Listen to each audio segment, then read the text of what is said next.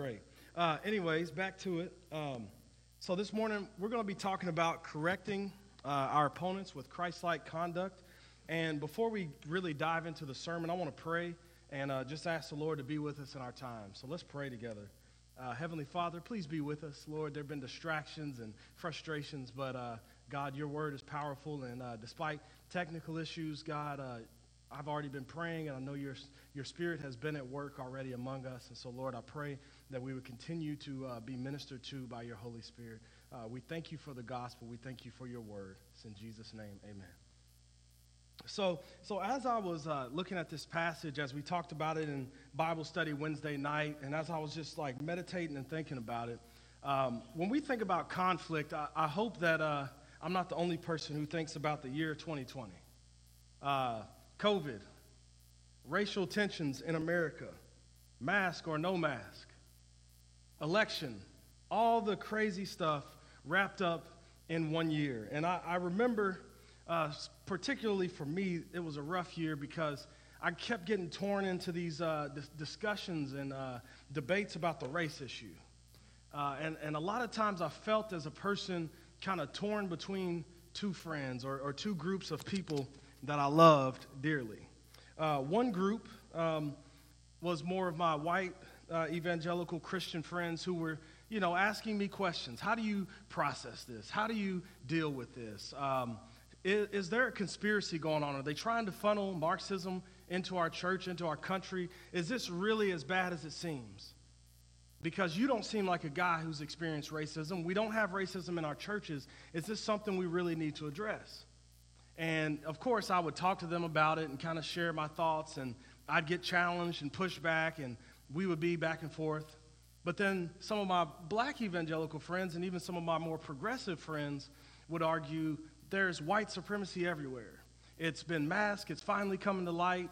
The churches are missing the point. The Christians are missing the boat. Fox News is their worldview. We've got to do something about it. And so then you've got this, war that I'm stuck in, and I'm arguing with these guys some of these points, and I'm arguing with these guys some of these points. And what it turns out is that I ended up not even being Christ-like towards brothers and sisters in the Lord. I would get angry. I would get frustrated. I would get snarky. I would look up scriptures to try to make you feel bad. Then I would look up scriptures to make him feel bad. I'd read these books and these articles just to prove people wrong. My favorite pastors and authors were writing blogs about each other, naming each other's names in books and podcasts. And it just felt like, what is going on? Something is wrong. And I think this passage reveals what was going on. Not only was America in tension with one another, but we as believers were. And I think if we're honest, we all tend to get caught up in ourselves when we're in the midst of conflict and opposition. And so what Paul is telling Timothy here is don't get caught up in yourself. When facing opposition, God has called us to correct our opponents, people we disagree with, in a Christ-like way. And that's what we're going to look at this morning is how to do that. How do we do this? And so the first thing we're going to see is that God empowers us to put off sinful actions and attitudes as we face opposition. God has called us to put off sinful attitudes and actions as we face opposition. The first thing that he calls us to put off in verse 22, he says, flee youthful passions. He calls Timothy to flee youthful passions. And in conflict, we know youthful passion gets stirred up. And the primary way we see it is in pride, self-ambition. I'm right, you're wrong. I've got the best ideas. I've got the most brilliant thoughts on this matter. And then it shows up in exaggeration. Oh, here's what you believe. I'm going to add a little bit to it to make your argument look worse. If this is what I believe, I'll add a little bit to it to make sure I look better. Youthful passion, then, when it comes to conflict, we could probably argue shows up in at least two ways, fight or flight. The people who like to fight, they get snarky. They get harsh. They get rude. They get disrespectful. They jump in on every comment, and they want to pull up quotes and make you look like a complete fool. They really want to flex their muscle and make sure you know you lost this debate. I was right. You were wrong. But the flight mode is also just as youthful, just as childish. It could be prideful. I look down on you. I don't have time to deal with your little problems. I don't have time to engage with you. But it also could be fear. I'm scared. Maybe people won't like me if I jump in and actually say something about this matter. But the point is, at the heart of it all is selfishness, self-preservation, or pride. And a lot of times when we look at young people, it's all about them. They think the world revolves around them. They think they're indestructible. They want to be heard. They want to be known. But what Paul says, and I think we need to take heed, is to flee youthful passions. I'm a young guy. I need to flee youthful passion. But some of you all who are in your 50s, 60s, been saved a long time, you too need to flee youthful passions because they can be stirred up in us in times of conflict. We were watching a movie last night called Joseph, and it was a cartoon version of the story of Joseph. And when I hear this word flee, he's a perfect sermon illustration. Potiphar's wife kept trying to come on to him, and finally she grabs his clothes and says, "You are going to lay with me." And he says, "No, I'm not."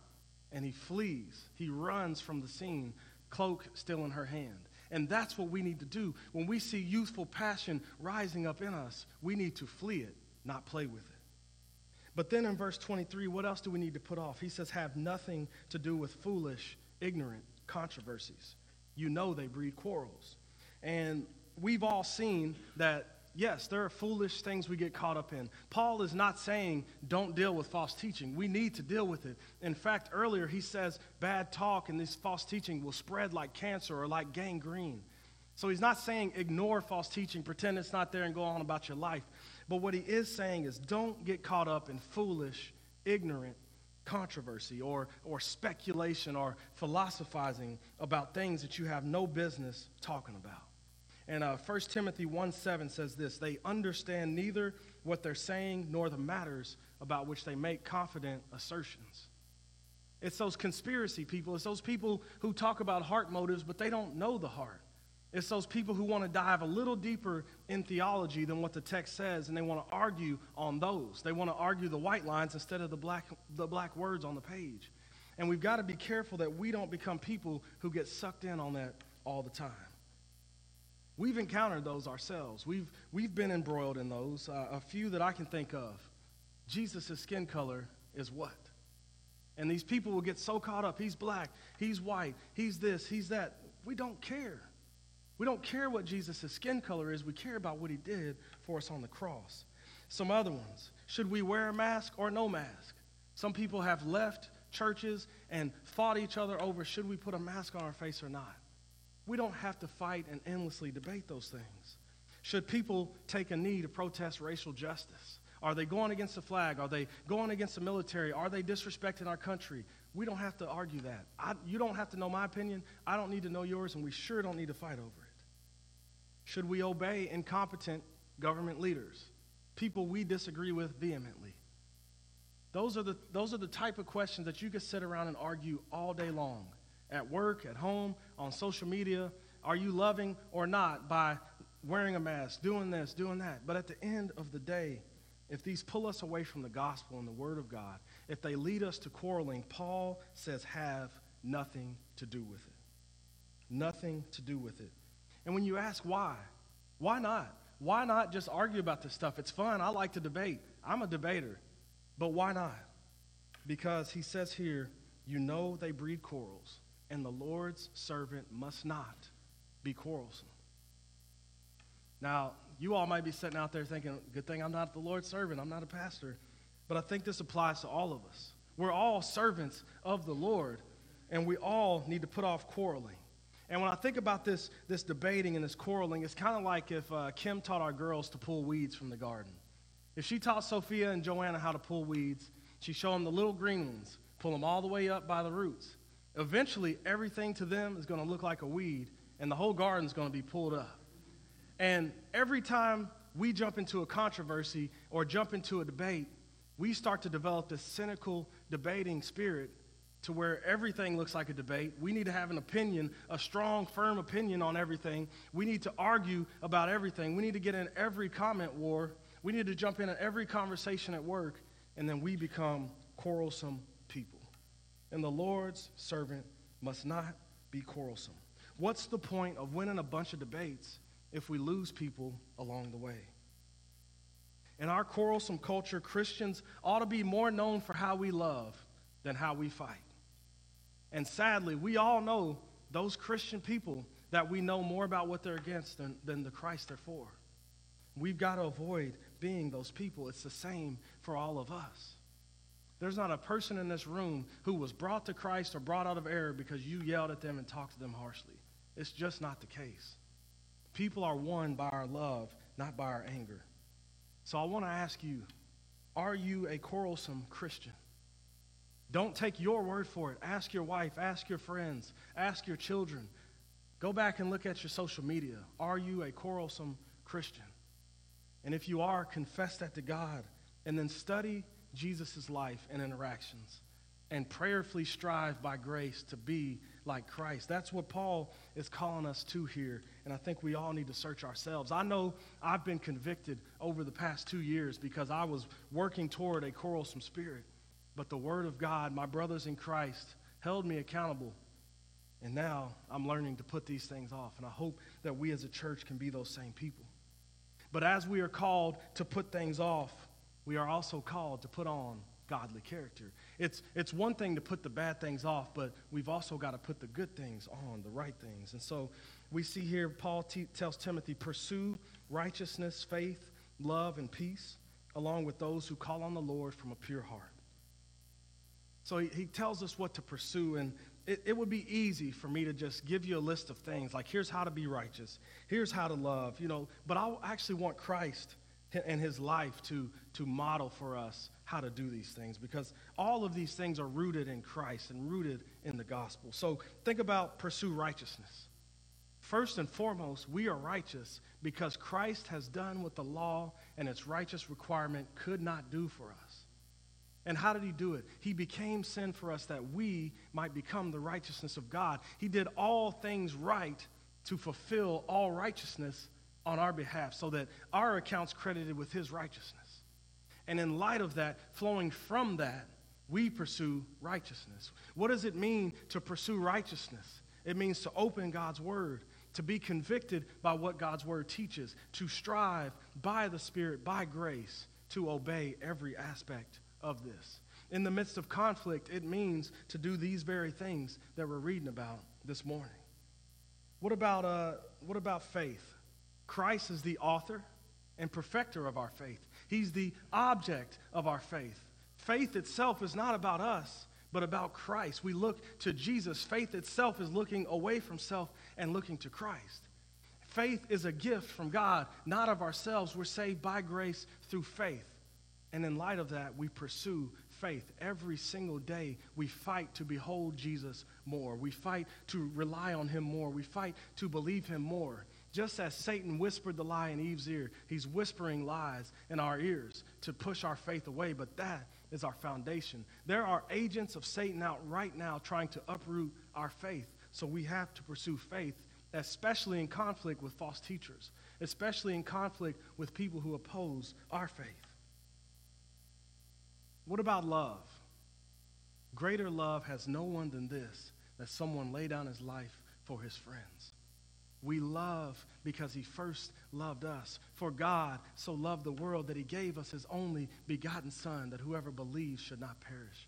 God first showed us love, not just as our example, but as our power, so that we can go out and love. As we seek to live out the two greatest commandments, our love for God grows and it spills over into our love for our neighbor. But not just for our Christian neighbor, not just for our Republican neighbor, not just for our Democrat neighbor. Jesus says, love your enemy and pray for those who persecute you. So we love because we were first loved. We pursue love, and then we pursue peace. Not a single person in this room was a friend of God from birth. The Bible says we were hostile to God. Those who live according to the flesh are hostile to God. While we were still enemies, while we were yet sinners, Christ died for the ungodly. And he gave us peace with his Father. He broke down the dividing wall of hostility, not just between us and the Father, but us and each other. So we pursue peace along with one another because of the peace that we've been given in Christ. And so you can see Christ is not only our example, he's our power, he's our reason for putting these things on. And then as we pursue righteousness, faith, love, and peace, it will turn into kindness for everyone. able to teach, patiently enduring evil, correcting opponents with gentleness. As we pursue the inward virtues, as we walk by the Spirit, as the Spirit bears fruit in our lives, it will show up in our actions. It'll show up as we're kind to people. As you remember, the kindness of God led us to repentance. Our kindness and our conflict, Lord willing, will lead people to repentance and faith. Our ability to teach, while that's primarily for elders, your ability to handle the Word of God correctly can lead people away from error and lead them to truth. Your ability to patiently endure evil, Jesus is the prime example for that. He was led like a sheep, silent before the shearers. As he's going to be slaughtered, he doesn't utter a harsh word or a disrespectful thing at all. He goes silently. He endures evil. He's spit on. He's beat. He's bruised. He's mocked for you and I. And then he calls us to endure just like that. If they treated me this way, they'll treat you this way. But we have the power and the ability in Christ to patiently endure evil. And we know from, if you've been in our Bible studies or just been around grace for a little while, we know our Savior was gentle and lowly. He didn't break the bruised reed. He didn't put out the smoking flax. Rather, he corrected us in gentleness. He doesn't just do it with gentleness. He says, I am gentle and lowly. The Christ that we believe in, the faith, the Christ that we behold through the eyes of faith is gentle. So everything he does flows from gentleness. So one of the aspects of the fruit of the Spirit is gentleness. So when we correct our opponents with gentleness, we are more like Christ and the Holy Spirit than we ever imagined. That's countercultural, though, isn't it? But we are to counter the culture with our godly lives. But as you hear this, this should sound impossible. It should feel impossible. I don't know about you, but I struggle to handle conflict with my wife and children in this way, let alone people who don't love me, people who despise me. And yet, we are called to do this impossible task. But we're not able to do it without Jesus. It is impossible without Christ. But if you believe in Christ Jesus, if the Jesus that I've shown you this morning dwells in your heart through faith, if by the Spirit you've been given a new heart and been brought to peace, you too can do this. Go back with me real quick look at verse 22. He says to do all these things along with those who call on the Lord from a pure heart. And one of the best questions we got in Bible study the other night is, how does someone have a pure heart? How can you have pure motives? The answer is regeneration. Titus 3:5. He saved us, not by righteous works we have done, but according to his mercy, by the washing of regeneration. John chapter 3. How do we see the kingdom of God unless we are born again? When we are born again, when we are given a new heart, we can be among those who are blessed to have a pure heart, as Jesus says in the Sermon on the Mount. We are given a pure heart, and then as we live this out among believers with each other who call on the name of the Lord, who seek his face from a pure heart, we can do this. But if you have not believed in Jesus, if you do not have a pure heart this morning, if you've been trying to win people by your clever arguments, if you've been trying to bulldoze people to get your agenda, here's the answer. Call on the Lord.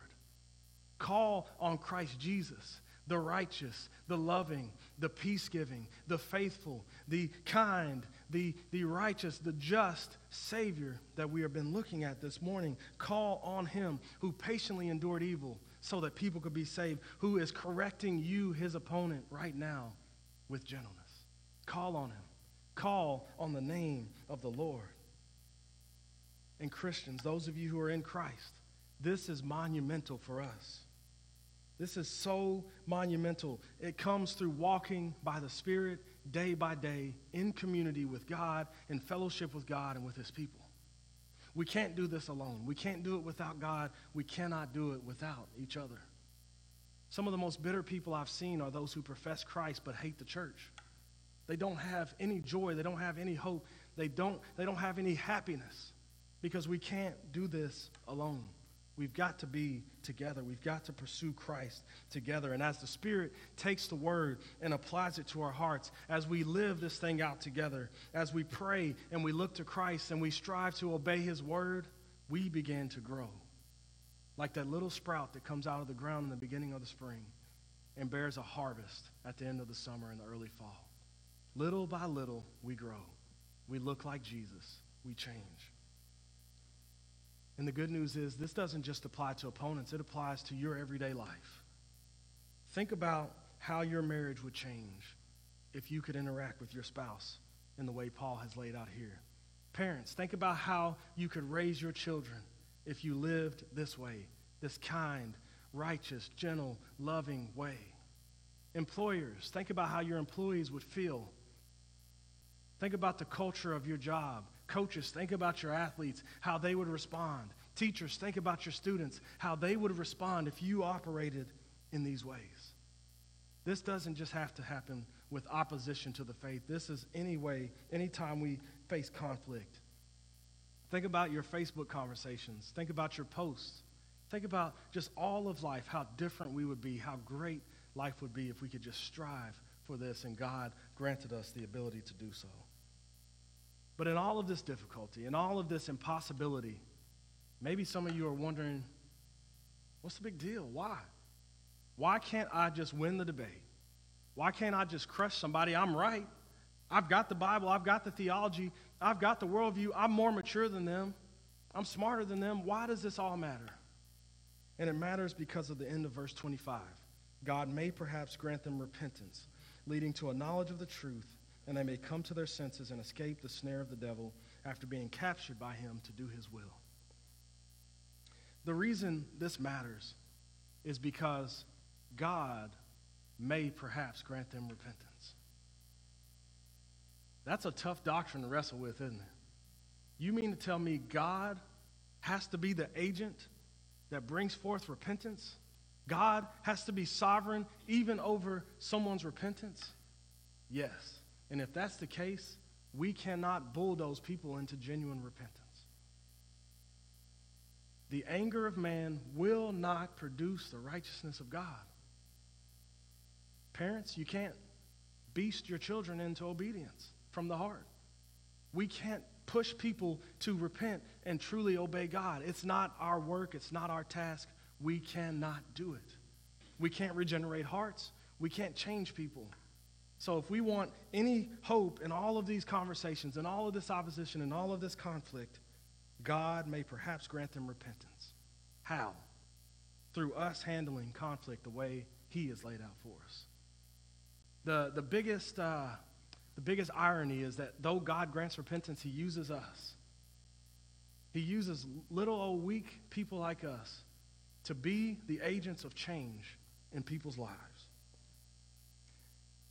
What would repentance look like? What would it actually look like? Number one, we see that they would be led to a knowledge of the truth. You want to know a reason to avoid foolish speculations and controversies? It pulls you away from the truth. If you continually give someone the truth, when they open their eyes, when God shows it to them, they've got the truth you've handed them. Not the debates and the speculations and all the arguments. They'll remember the truth because God is using you to sow the seed so that he can give the growth. That's why we avoid the foolish stuff, because it can lead them to a knowledge of the truth. They may come to their senses. That means they may sober up. When you see Christian brothers and sisters, or even just people you know in opposition to you talking crazy, you may wonder, what has gotten into them? Why are they like this? They're not normally this way. It's because they're not sober-minded. There's something wrong with them, but God can bring them to their senses. They're no longer going to seem crazy. They actually sober up in a sense. But then they also escape the snare of the devil. They're trapped. Their foot, you think of an animal running through the woods and their foot gets caught in a trap. They're done for. They have nowhere to go. But God can take them out of the trap. He can release the chains. There's a song, Break Every Chain. God can break the chain. The Bible speaks to us as being slaves to sin and chained to a master. God becomes our new master. He releases us from sin. It is God who does this. And some of you may be wondering, though, I don't have this sort of compassion. I don't want my opponent to repent. They deserve what they get. I feel like I should just win the battle. God should just shut it down. What about the imprecatory Psalms? Like, shouldn't we just shut it down, let them go, let them fall away? I don't think so. I think what Paul is showing Timothy and what he's showing us here is that we need to develop a Christ-like compassion for our opponents. He says they are in the snare of the devil after being captured by him to do his will. They're prisoners of war to the greatest enemy of the cross. That should give us compassion. Why? Because that was us. Go read Titus chapter 3 and read who we were. Read 2 Timothy chapter 3. See who we were. We were once enemies. We were once slaves. We were once children of the devil, sons of disobedience.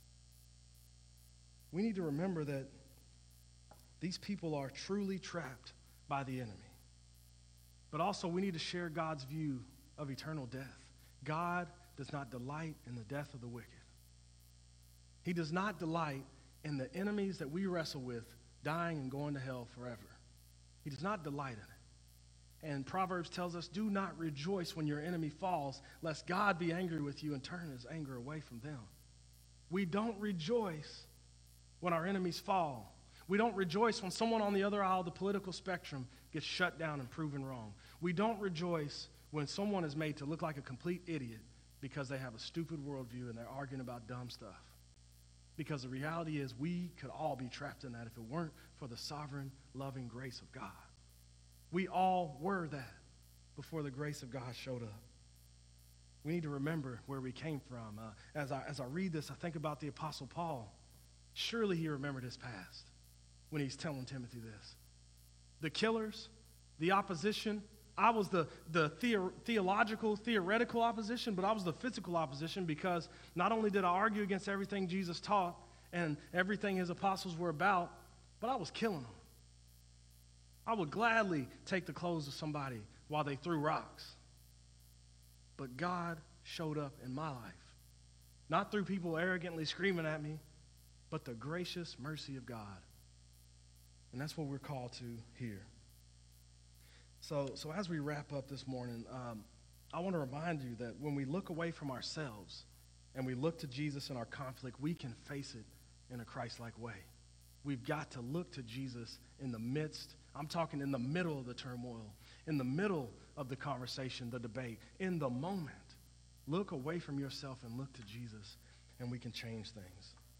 But if you've got your Bibles, please flip with me to Matthew 9. I want to show you something beautiful. Matthew chapter 9, we're going to start in verse 35.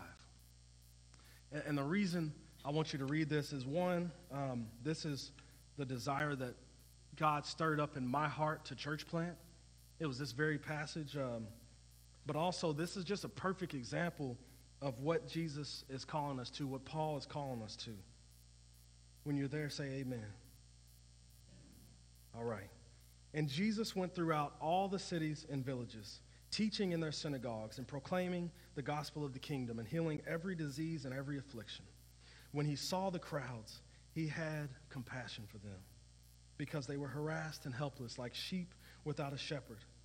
Then he said to his disciples, the harvest is plentiful, but the laborers are few.